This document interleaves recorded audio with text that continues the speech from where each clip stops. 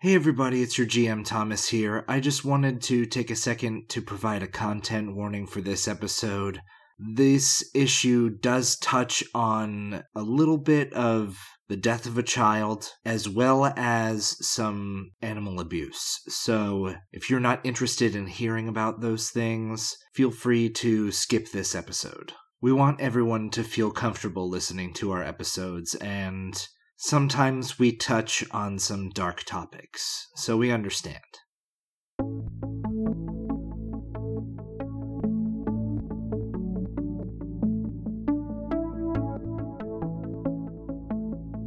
This is a special issue of Paradigm Academy. Spotlight Livewire. On the cover, a stylized version of the Paradigm Academy crest is wreathed in yellow lightning bolts with chains wrapped around it. Livewire and Sparky are shown in a stance as if they are preparing to leap into action. The tagline reads, "You may find this tale of how a boy met his dog to be shocking."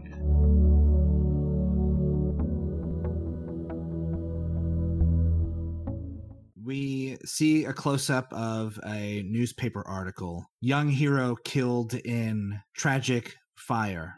And then we see in the corner an editor's note, 4 years ago. Why don't you describe for us what Michael's dad looks like?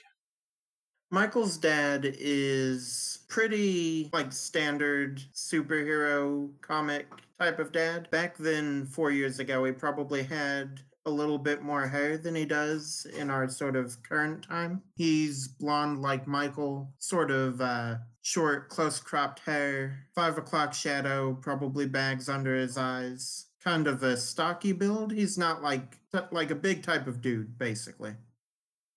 So we see Michael's father enter into the room, and we realize that we are inside the kitchen of the Rook home.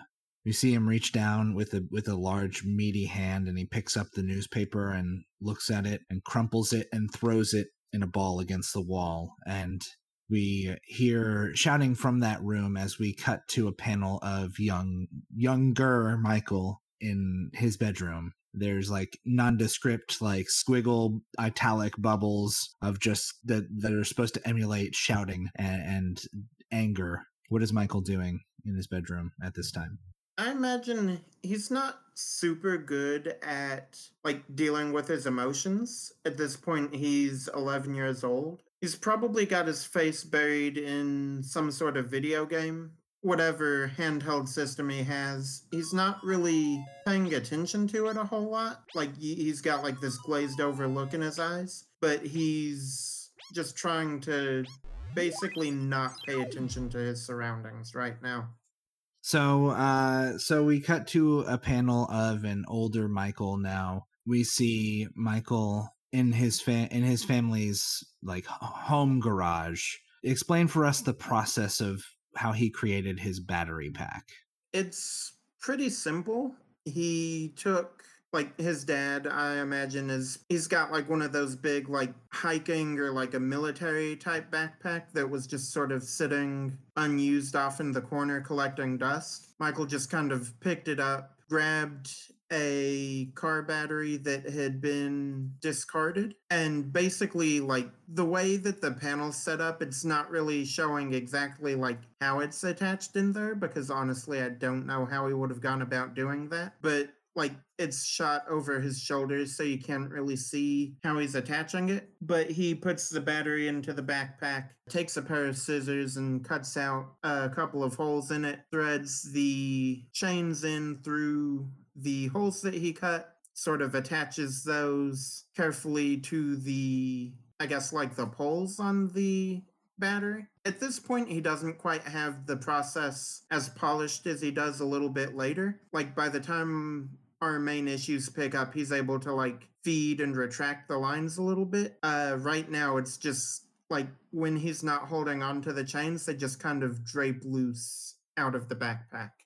Okay, so here's what to make things a little bit more interesting. Since you guys aren't your fully realized heroic selves yet, the way we're going to resolve certain things in these spotlight stories is you're going to just roll a flat 2d6, no modifiers. The same aspects apply. On a 6, you fail. something bad's going to happen. On a 7 to 9, there's a mixed success, and on a 10 plus, you do it real good. I'm starting off with a 4. So we get a panel of you working in your garage setting up this backpack, and you begin connecting this chain to the battery, and obviously the chain is able to conduct electricity. Otherwise, there's no point in using it as a means of creating a weapon. So what you don't realize is you accidentally create a circuit between the two poles of the battery with the chain without grounding it. And you electrocute yourself pretty dang bad. And we get a panel of you like falling, like being thrown back against the wall of the garage, and your mom comes out. Why don't you describe for us what your mom looks like? Michael's mom is like the rest of the family. She's blonde. She's got not really long hair, but it's like medium length for a woman. She's not like she's like, by this point, I think like his mom's a little bit on the bigger side too. He's like, she's still like, his whole family tends towards the sort of larger end of the scale. Still very pretty though. Yeah, she's not like the dress and heels type of lady. She's very like comfortably dressed, just like an average mom, basically, I guess would be the best way to describe her. All right, so yeah, she comes out. She's kind of wearing your standard like mom jeans and a shirt and sneakers. She says, "Honey, are you all right?" Michael like picks himself up off the ground and dusts his shirt off. He's like, "Yeah, Mom, I'm good. I just had an accident." He like looks between the backpack, which I imagine has like some mildly cartoonish smoke coming out of it, and then like into the wall he was flung against, and just has like this sheepish, not really a grin, but like a sheepish smirk on his face, like Yeah, and I think that your hair is all sorts of standing up, and there's probably like a small arc of electricity that runs between some hairs and a couple of panels. And then we cut to a scene of Michael walking down the street with this backpack get up that he's got going on, and we see some onomatopoeia of dog barks in the distance, and like off panel bubbles of like, "Yeah, kill him, get him, you can do it, Bruiser." Yeah, I think when Michael hears that, he his ears perk up a little bit, and he like looks around, pulls a pair of goggles out of his backpack that he keeps in like the side pocket, and just like he slides those on. And he's like, "Somebody needs help," and just takes off running towards the direction of the sound. You run toward the sound, and you reach what appears to be a locked gate between you and whatever is going on behind it. It's in somebody's backyard in the neighborhood. As I look around, does there be anything I can like climb up on, get a better view, or like something I can use to get a better vantage point? Why don't you roll me 2d6? That's an 8. You're able to find what looks like a pair of rusted old bolt cutters that might be able to cut the lock on this gate. Michael, not really thinking things through very well, just takes them and cuts the bolts, or cuts the lock, flings the gate open, and just like not really charging into the backyard, but like poking his head in to look around and see what's going on. Well, as you swing the gate open, that's going to be the mixed success, because you hear a loud blaring alarm that begins going off. There's several shouts of men from the other side, and the loud barking of dogs as you kind of peek around, and you see several men with guns drawn, and there are a bunch of dogs in cages and what appears to be a fighting pit that has been set up. Okay, I think as the siren's going off and Michael sees the guys with the guns, he just goes, "Oh, beans. Is there anything nearby I could duck behind to sort of not be noticed? Because if not, then Michael's just gonna like charge in towards the men with the guns." You see a couple of coolers and like a TV that's set up that you might be able to kind of squeeze behind and not be noticed if you move quick. Why don't you go ahead and roll me 2d6? That's a 2. You charge out from your hiding place and rush for this other position to kind of advance on these guys, and you do it with a little bit too much momentum, and you knock the TV that's sitting there over, and with a loud crash, all of a sudden there's about 6 men with guns pointed at you as you kind of sheepishly look out from behind the coolers and whatnot that you dove behind. One of the men says, "What are you doing here, kid? Get out of here." As he's told to get out, Michael looks at him and, like, his hands reach back a little bit to grip the chains that hang off to the side, or off to his sides, and he says, You guys are hurting those dogs. You let them go. What have they done? What do you care, kid? This is how we make money. They're just fucking dogs. Okay, first off, you need to watch your language, and second off, they're not just dogs. They deserve to be happy and taken care of and not fighting for you to make money. And Michael is going to charge towards that guy. He's going to try to, like, use one of his chains to bat the gun out of his hand. Okay, go ahead and roll me 2d6. That's a 10. Nice. Okay, tell me what happens. Obviously, this chain has electricity coursing through it. Guns are metal as well. So if I may, I think, like, as the chain smacks the gun out of the guy's hand, it sends, like, maybe not a lot of electricity, but, like, sort of a shock up through his arms. Michael doesn't really have a plan, so he's just sort of, like, charged headlong into the situation, trying to, I guess he wants to get past these guys, and his end goal would be to get to the dog cages and let the dogs out. Okay, so you rush forward. We see just a panel of the chain lashing out and whipping around the gun as electricity travels up this guy's arm, and he's able to get out. Kill that kid! As everyone starts firing on you. Bullets are just flying everywhere, but you are seemingly, with the help of plot armor, able to dodge out of the way of these bullets. As Michael is dodging, he's like zigzagging back and forth, and we get a close-up panel of him, like, breathing heavy as he's going and just going zigzag, zigzag, zigzag, zigzag. The guy that you originally lashed out at, he falls to the ground, like, clutching his hand. We can see that there's several like scorch marks traveling up his arm from the completed circuit of the electrical chains, and you are able to make it to the dog cages without being harmed as you kind of dive behind cover. The gunfire stops, and another guy says, "All right, come on out, kid. We're not gonna hurt you. Just come out, and we'll talk about this. We don't have to have a problem." You're mean. You've got these dogs. Let the dogs go.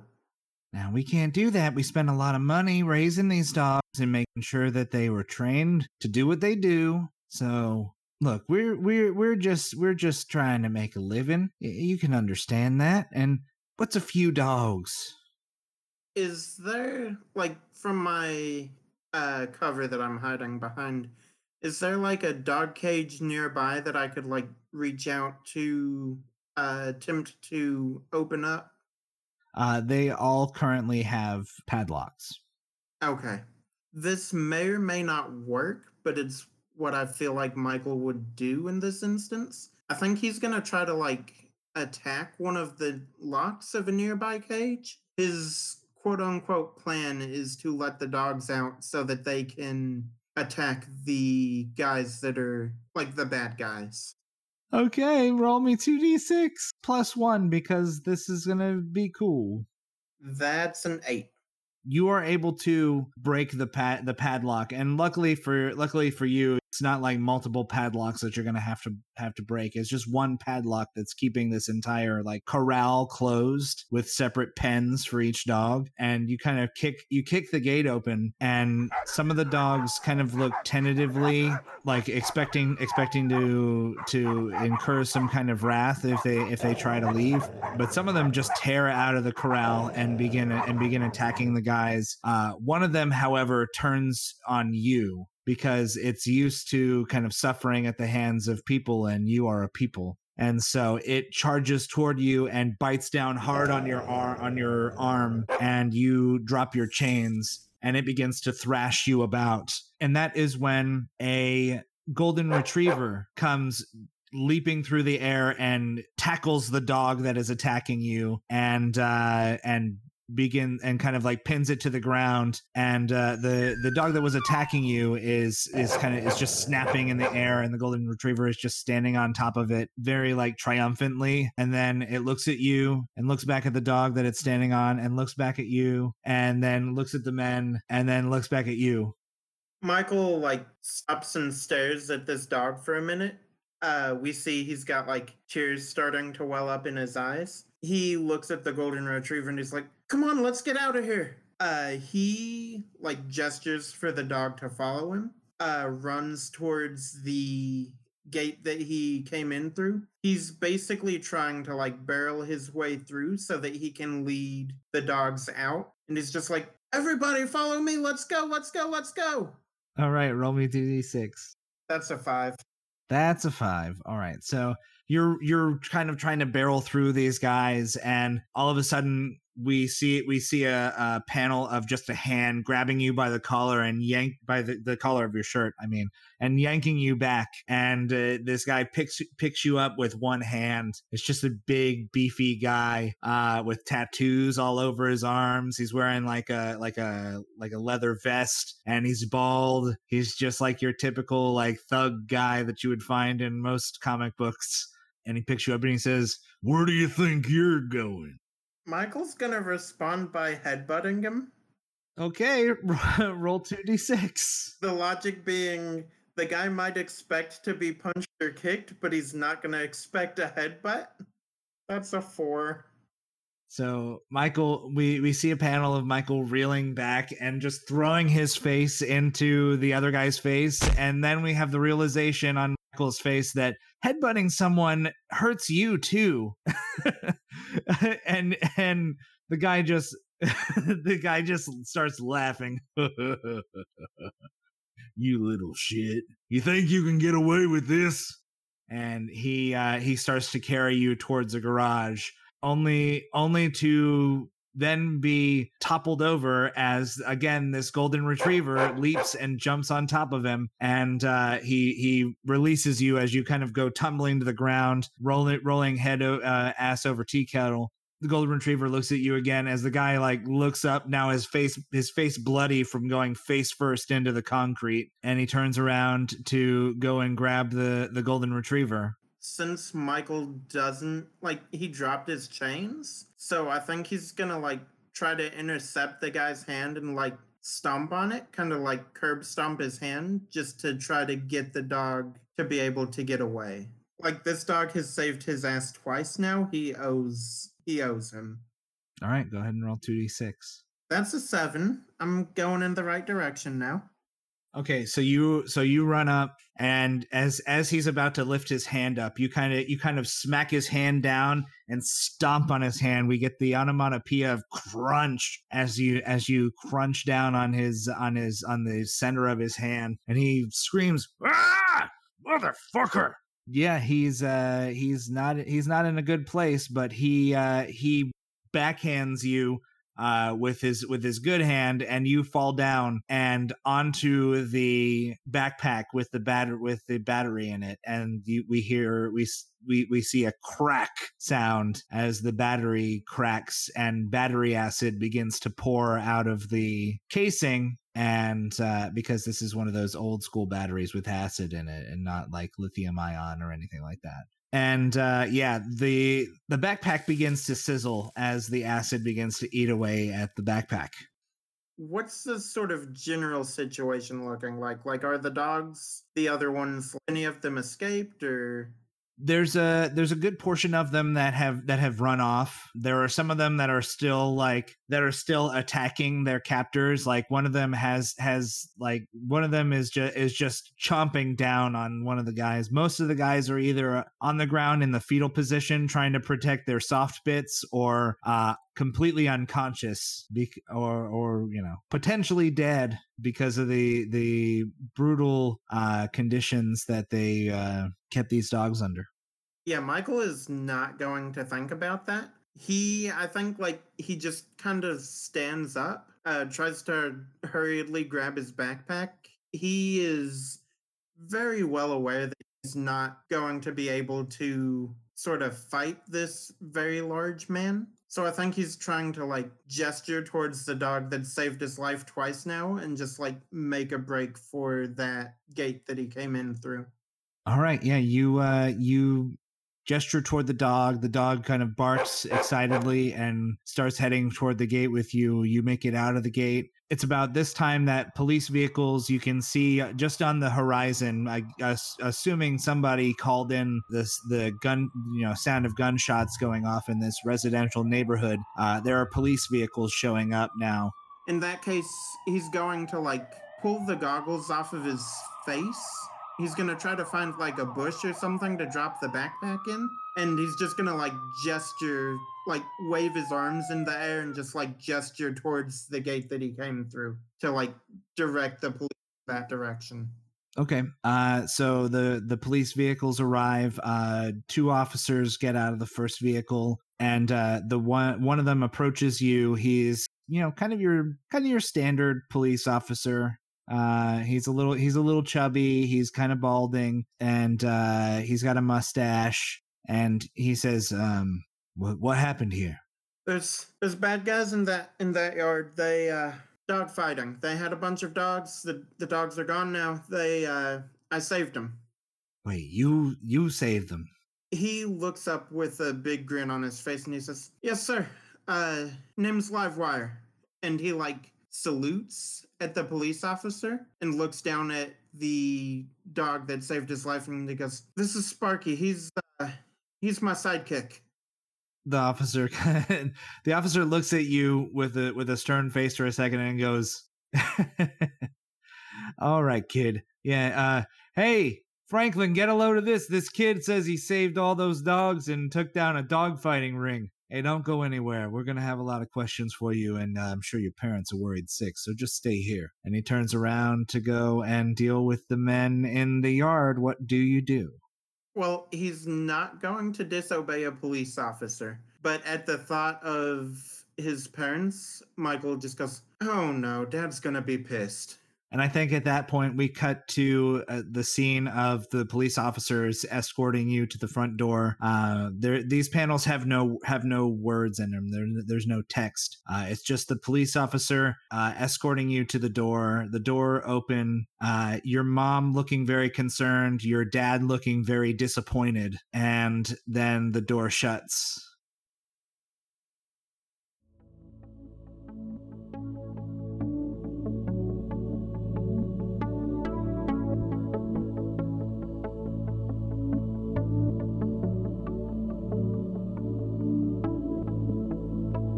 Paradigm Academy is produced, edited, and GM'd by Thomas Fleming. He can be found on Twitter @DorksideVO. Livewire is played by Andy Stade of the LGBT&D and Poplar Kids podcasts. He can be found on Twitter @AndyLion92. We'd like to thank our first batch of patrons for their support. Shout out to Zachary McMillan, Lilth, Knight's End, and Jazz. Thank you guys so much for becoming our first patrons. If you would like to support the show, you can go to patreon.com/PAPod and check out our reward tiers. We can be found on Twitter @ParadigmPod1. The theme music is Deliberate Thought by Kevin MacLeod. Masks: A New Generation is a role-playing game created by Brendan Conway and distributed by Magpie Games.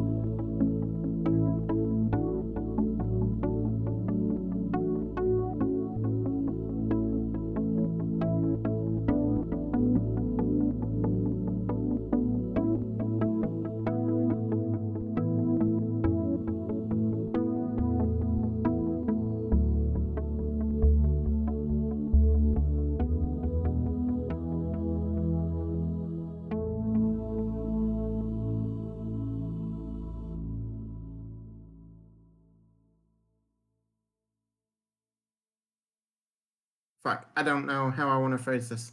She's a little bit. You can say it. She thick with 2 C's. Yeah, it's weird to just be like, oh yeah, mom's thick, but yeah, My mom's thick.